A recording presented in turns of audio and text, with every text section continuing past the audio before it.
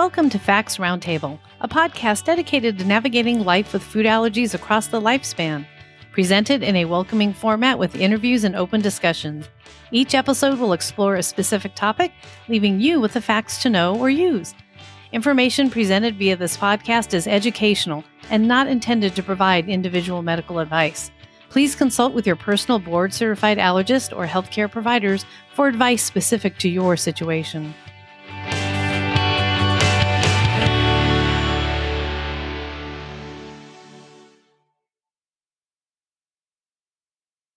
Hi, everyone. I'm Caroline Mawasasi, and I am your host for the Fact Roundtable podcast. I am a food allergy parent, advocate, and the founder of the Grateful Foodie blog, and I am FACT's Vice President of Community Relations. I would like to thank ALK for being a sponsor of FACT's Roundtable podcast. Please note that today's guest was not sponsored by ALK or compensated in any way by the sponsor to participate in this specific podcast. We're sitting down 1 year later with nationally certified school nurse Robin Cogan, MED, RN, and CSN, whose commentary has been featured on CNN and the New York Times. We're going to explore what Back to School 2021 might look like this fall during the next phase of the COVID-19 pandemic. Robin, welcome to Facts Roundtable podcast. We're so thrilled to have you back on the show. It is such an honor to have you with us. Thank you so much. I was looking when I was on last time, it was in July of 2020. So just a little over a year ago. And I honestly feel like this is Groundhog Day, but worse. Exactly feels like that. It does. Even though it's been a year, it doesn't feel like it. Can you bring our listeners up to date on what has been happening in this last year? Well, first, it feels like, I'm saying COVID is like dog years. It feels like we have added years onto all of our lives or taken years off of our lives. It's been just completely exhausting. And I have to be honest with you, Carolyn, I really felt more hopeful around 4th of July, 2021 than I do today, just a month and a few days later. So back to March of 2020, when everything came to the surface. Obviously, things were known well before then, which is part of the reason we're in the circumstances that we're in. But back in March of 2020, my school district shut down March 18th, which was one of the last school districts in New Jersey to shut down. And I remember it was very short notice, and we were told to pack for 2 weeks, that we would be back in 2 weeks. We were actually back to face-to-face learning a year later. March 29 of 2021 was when our school reopened, and we didn't reopen for everyone. We only ended up being able to gradually bring back pre-K to second grade, then third to fifth grade, fifth to eighth grade. We never brought back our high schoolers. So those students who are now hopefully returning to school September of 2021 will not have been in school since March of 2020. And the other piece of it is COVID has now impacted our third school year. So it was the 1920 school year at the end, March to June, May. It was all of 2020, 2021. And here we are in 21-22.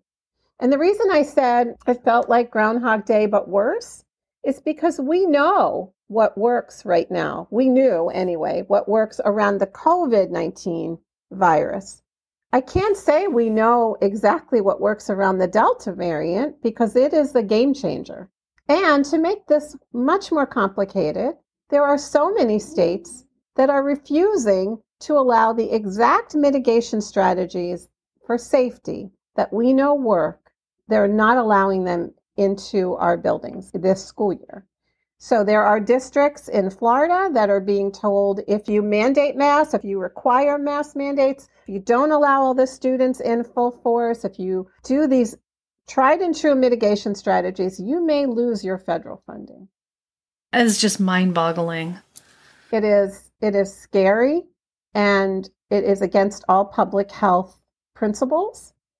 And as a school nurse, I am honestly fearful. How do you expect us to keep our students safe if we can't even say we need to use the same strategies we used last year that we know work? Now, I'm very concerned, and what makes this even more complicated is the Delta variant. Every day we're learning more and more about this variant, and what really scares me is the impact on children. I've been reading a lot about it. I want to keep up, like all school nurses, on what's happening. But I read an interesting article today that talked about the acceleration in children is related to the lack of vaccine participation by parents. That is just very stunning. And how do you even approach that? Well, we thought we could approach it by making the vaccine free and accessible within 5 miles of most people. All these giveaways and incentives, and really celebrating the fact that we have this life-saving strategy, but there's still a portion of this country that refuses to be told what to do. And I want to take out of the equation communities of color where there may be absolutely reasons based in historical trauma as to why they are questioning this vaccine. I want to remove that from the equation, but even removing that community, from what I've read and seen and talked to, people are very willing to have reasonable conversations one-on-one and get questions answered. That is different than this 30% base of a prior administration, I'm just going to say that, who refused to be told what they need to do. I'm sad to say that our children's health and well-being and being able to safely bring them back to school is being politicized. Kind of at a loss to bring good news to this discussion today. I don't want to be a downer or give you bad news, but I'm really at a loss, and I'm very concerned about our kids. It is very concerning, and it is really important for us to bring the truth to the table and try to look at the fact, just like we do with food allergies, right? You lay all the facts out, and then you try your best. Playing off of that just a little bit with the Delta and the Delta Plus variants, what do you think is one of the biggest challenges at school for our children? You just mentioned a large challenge of the adults not being vaccinated, but is there anything at a lower level that maybe parents can be looking for? Well, I always go back to our tried and true return to school discussions when we have our students with any kind of health concern or food allergy is, number one, does your school have a school nurse? As a parent, if you're new to your area, ask to meet with your principal, ask to meet with the school nurse. Get these things set up ahead of time so that we have access to all the medical information we need to make sure your students are safe. And that would be if you're new to the district, and I'm speaking from my experience in New Jersey, which may be different from other parts of the country, but we would need an updated physical. We would need an emergency care plan that we would write based on the information that was presented to us. Obviously, the medication with any documentation that needs to go along with it, but have those conversations. But I'm very sad to say that even throughout a pandemic, there are still many, many schools that do not have a school nurse present. 25% of schools, this was prior to COVID. I'm afraid it's maybe even more now because we have a concern about our school nurse workforce, but 25% of schools in this country had no school nurse at all. 35% only had a part-time school nurse. So that's 60% of schools. 57 million children in our country. 60% of schools either have no school nurse or a part-time school nurse. Then the other 40% may be present in every building every day, but maybe the ratios are astronomical. It could be one school nurse to 2,000 kids in a high school or more. What I want to say to parents is, number one, make sure there's a school nurse in your building and partner with them. Our children who have food allergies and other health concerns, they are on our radar from day one. But we need to know all the information and be on the same page. Now, COVID adds an additional layer of concern here because last year, many schools were hybrid, which meant that basically very few were in buildings all day. So oftentimes, food allergy issues were less of a concern because kids were not eating in school. That's what happened in my district and many other districts. School was half day to be able to have 2 different cohorts because we had to limit the number of children in a class. This year, it seems like many districts are not limiting class size at all. So if you're not limiting class size, you won't allow masks in buildings. and you're not physically distancing children, what is left that we're doing? Is it hand washing, which is important, but as we know, hand sanitizers typically do not remove food allergens. As a parent, I would want to know right now, what are the public health mitigation strategies happening in my school? Who's in charge? And what can I do to become more involved in making sure that my child and other children are going to be safe? This is great advice, and you lead me into just another slight variation on this conversation, is do you feel parents of children with food allergies or special diets and other healthcare needs should approach their schools differently this year? One example is the food supply chain that's been very impacted. So a lot of the food products aren't the same. The bread companies are actually outsourcing sandwich bread. So therefore, how should a family work this through? Should they go right to the school nurse and ask for that help? Should they go to the principal? What is the school nurse's role in just lunchtime? Well, this is what's really on the table here. In my district, anyway, last year we had no lunchtime. This is going to be revising, trying new things, seeing what's going to work. I am not 100% sure what we're doing right now about lunch, and we are only a few weeks away from school reopening. And that's why this feels similar to last year, but again, we know what worked last year, but it doesn't seem that that's what's being implemented this year. And that's the big concern. Your point about the parents contacting the school nurse, by all means, yes, these phone calls need to happen, but maybe the school nurse is not working this summer. Many school nurses did not work this summer. So yes, go to the school leader, go to the counselor, make your concerns known, go to the head of food services to find out what's happening on their end. This is advocacy on steroids right now around COVID and all of our kids' health and well-being, because it seems like there are some states that are leaving it completely up to the individual districts for everything, including masking, universal masking regardless of vaccination status. That's what I think is the safest, but that's not happening everywhere. I hope I answered your question. You did. I mean, it really does go back to just advocacy, and it almost feels a little bit like the wild, wild west, which really means parents are just going to need to step up and just start asking lots of questions and not taking no for an answer and just keep going, keep pushing, keep asking. That's what I'm hearing from you. And asking these questions publicly. Go to your board meeting in August. Be present. Demand answers. They have to give you answers. Is there enough staffing for the needs that are going to be happening? Again, is there a school nurse in your building? How are you going to ensure that your student is going to be safe?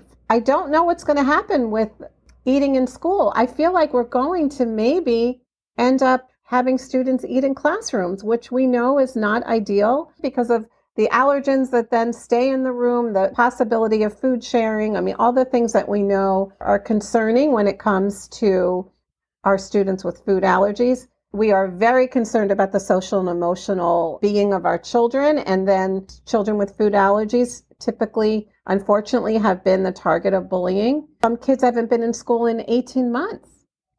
So we don't know the behaviors that we're going to see. We don't know what this long-term persistent toxic stress has done to our students, our staff. We can see in some of the adult behavior what's happening out in the world, can't we? That is so true. We can't even get on an airplane without people acting up right now. It does feel like the Wild West. I don't feel the communication is strong right now. And that tells me that's because the plans aren't in place or they're still being fleshed out. But my question is, who's at the table making those plans? Is there a COVID task force at your school district level? If on that COVID task force, is there a school nurse? On that COVID task force, there should be parents, and there should be parents whose children have food allergies. That is a very good point, to look for a COVID task force. Not one in every district, I will tell you that right now, but there should be. That's a really good tip for parents to even look for that task force to ask about. In terms of COVID, how are we going to manage our students, especially if there is food back in the classroom? Excellent point. Thank you for bringing that up. Things that keep me up at night. And you know what? As much as I don't want you to be up at night, I'm really glad you're up at night, though, because you're the problem solver. It's our school nurses who are going to get us to the finish line. I don't want you up at night, but I really do want you. And I appreciate that, because school nurses are our students and community to the finish line. We did an incredible job last year, but we're tired. And I have to tell you, we're also concerned that we've gotten a lot of pushback from parents, not all parents, but we've gotten a lot of pushback from school staff on one side who believe we are not doing enough, as in we should be excluding more children from school. There's a lot of fear out there. And we have gotten a lot of pushback from parents, not necessarily allergy parents. We've gotten pushback about quarantining, pushback about a child having a COVID exposure. Parents and just the general public has not been very cooperative with contact tracing when the health department calls. And we're trying to contain the spread. We need to contain the spread. And this Delta variant is much more transmissible than COVID-19. The viral load in your nose is 1,000 times more than COVID-19. This is a different beast. Wow, I did not know that. That is that's why there's some breakthrough. That's why some vaccinated people are having breakthrough, because the variant is much more transmissible and it's a higher viral load. What is really scary to me is because this is airborne, finally they're saying, yes, this is an airborne transmission. It doesn't take much to become infected or to have an exposure when somebody's viral load is that much higher. What does that mean to us for these physical distancing measures that we used last year? The time frame that we use, which was 15 minutes over a 24-hour period. If you had an exposure, if you were near someone who tested positive for COVID or who was symptomatic for COVID for more than 15 minutes over a 24-hour period, that's out the window now. We don't know what the newest guidelines are going to be because we haven't been told.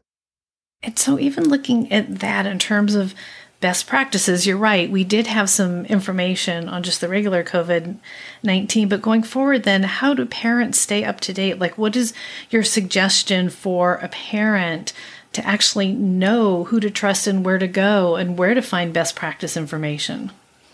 This is the problem because we have a lot of misinformation being shared and disinformation being shared. So misinformation is information that people share believing that what they're sharing is true. They're not necessarily checking the sources as reputable, reliable, based on data, based on research. They're sharing Facebook information. That's not reliable information, but a lot of people are getting their news from sources like TikTok, Facebook, and Instagram, and Twitter. Disinformation is completely different. That's a purposeful sharing of news that you know is absolutely false to create chaos and confusion, which it seems like that's what we have right now. What I suggest is that parents really do their homework in terms of who they are listening to. Is the source credible? Is the source reliable? Is it based in science and research? And the thing about science that we have to understand, science changes. When new research is released, science is always moving. It's always looking at the most up-to-date research and then pivoting. It doesn't mean that they didn't know what they were talking about. It means they have new information, just like we do with food allergies, right? We have kids all the time now going through these amazing food challenges and their outcomes are changing. That's science. It's based on data. And that's what's happening with COVID. Unfortunately, we've learned a very hard lesson in the importance of public health messaging and what happens when that messaging is tainted. It's not that the CDC purposefully changed their messaging, but they had to update their guidelines based on the latest data that they had in their hands, the credible data with incredible research is being done all across the world about COVID. What was tainted was certain groups who use that information and the fact that the guidelines have changed to make it look like the CDC did not know what they were talking about. That's not true. And this is where the problem comes in. Who are we listening to? Make your choices carefully and ground them in data and information, not opinion. That is so true. Thank you for bringing that up. Someone was talking to me the other day and they said that they felt it was like getting on an airplane. You buckle in, and then at some point the pilot tells you can take it off your buckle, and then you need to put it back in, and that's how it goes. As more information comes forward, it changes, and that's good. This is part of the process. So I really appreciate you explaining this to our families and our listeners so they can really get out there and make some good decisions. I'm circling back to school nursing. So how has nursing changed in the last year and a half? And then how can we as parents support our school nurses? Because thank you for that question. Yes, that's the ultimate game changer. We are on the same team. We want your children to be safe and flourishing at school. So be our partner. Be our guide through what works best for your family, because you are the experts. Parents and children are the experts in their food allergy decision making. But make us your partner. We want to help you.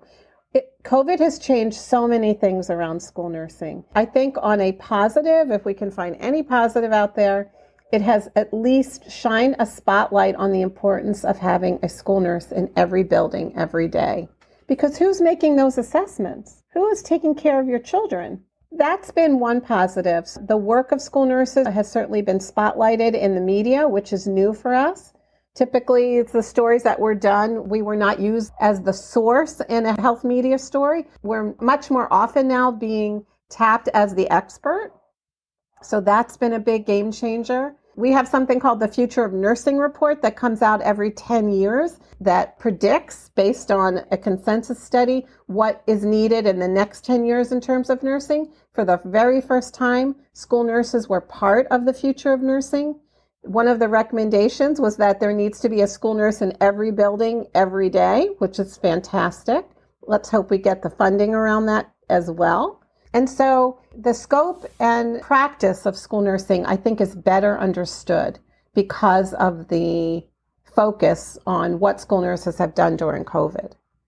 Unfortunately, like all of nursing right now, there is a real concern about our well-being and our ability to continue to function at our highest effectiveness under consistent, persistent stress. I think we're all feeling it, right? It's not just school nurses. I think we as a country and as a world have experienced a collective trauma. We have been under toxic stress now for more than 18 months. I think I said this before. When I think of my families and I think of COVID, some people say, oh, we're all in the same boat, but we're not all in the same boat. We are all in the same storm, but we are riding this storm out in very different boats. Some of us are riding this storm out in a yacht. Some of us are riding the storm out in a rowboat with a hole in the bottom, and we're trying to scoop the water out as fast as it's coming in. Some of us don't even have a boat. We're clinging to a buoy out in the ocean somewhere. And that's our kids. That's our most impacted communities. That's like the community that I serve as a school nurse. We have to be so mindful of how people have experienced COVID, and it's not over. As much as we want it to be over, it is not over. Robin, you are just phenomenal, and I just appreciate you being with us. So before we wrap up today, is there anything else you would like listeners to hear from you? I would love to ask our parents to please get vaccinated. Please encourage your friends and family who have concerns to get their concerns addressed. This is our only way out. This is our only way to mitigate this virus from continuing this very dangerous mutation that's happening right before our eyes and rapidly accelerating. If you really want to protect your children, and I understand there's concerns around allergy and the COVID vaccine, but those questions can be addressed between your pediatrician, your allergist, your school nurse. There are many people who have significant allergies that were able to successfully get vaccinated for COVID. And the other point I want to say is that there are children in ICUs across this country that are on ventilators across this country because of COVID. And do you know that because of the containment factors, they are there alone? They are not with their parents. They are not allowed in these buildings. Hospitals are overrun now. So If that one thought will have a parent decide today when they listen to this to get vaccinated to protect their children, please go to every measure that you need to get vaccinated. Thank you, Robin. Very powerful words, very wise words of expertise. We appreciate your time. Again, we know how busy you are, and you bringing this information to us is a gift. And so I just want to make sure you understand our heartfelt thank yous to you. Thank you very much. And hopefully we'll have you back on the show when there's really good news to share. But until then, right. But until then, taking the truth and taking the facts is the best that we can do right now. So thank you so much for your time. Thank you. Thank you. And I appreciate all the work that your organization does. Before we end today, I just want to thank ALK for being a wonderful sponsor of the Fact Roundtable podcast.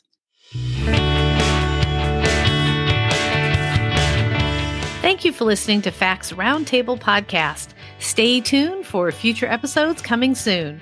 Please subscribe, leave a review, and listen to our podcast on Pandora, Apple Podcasts, Spotify, Google Podcasts, iHeartRadio, and Stitcher. Have a great day and always be kind to one another.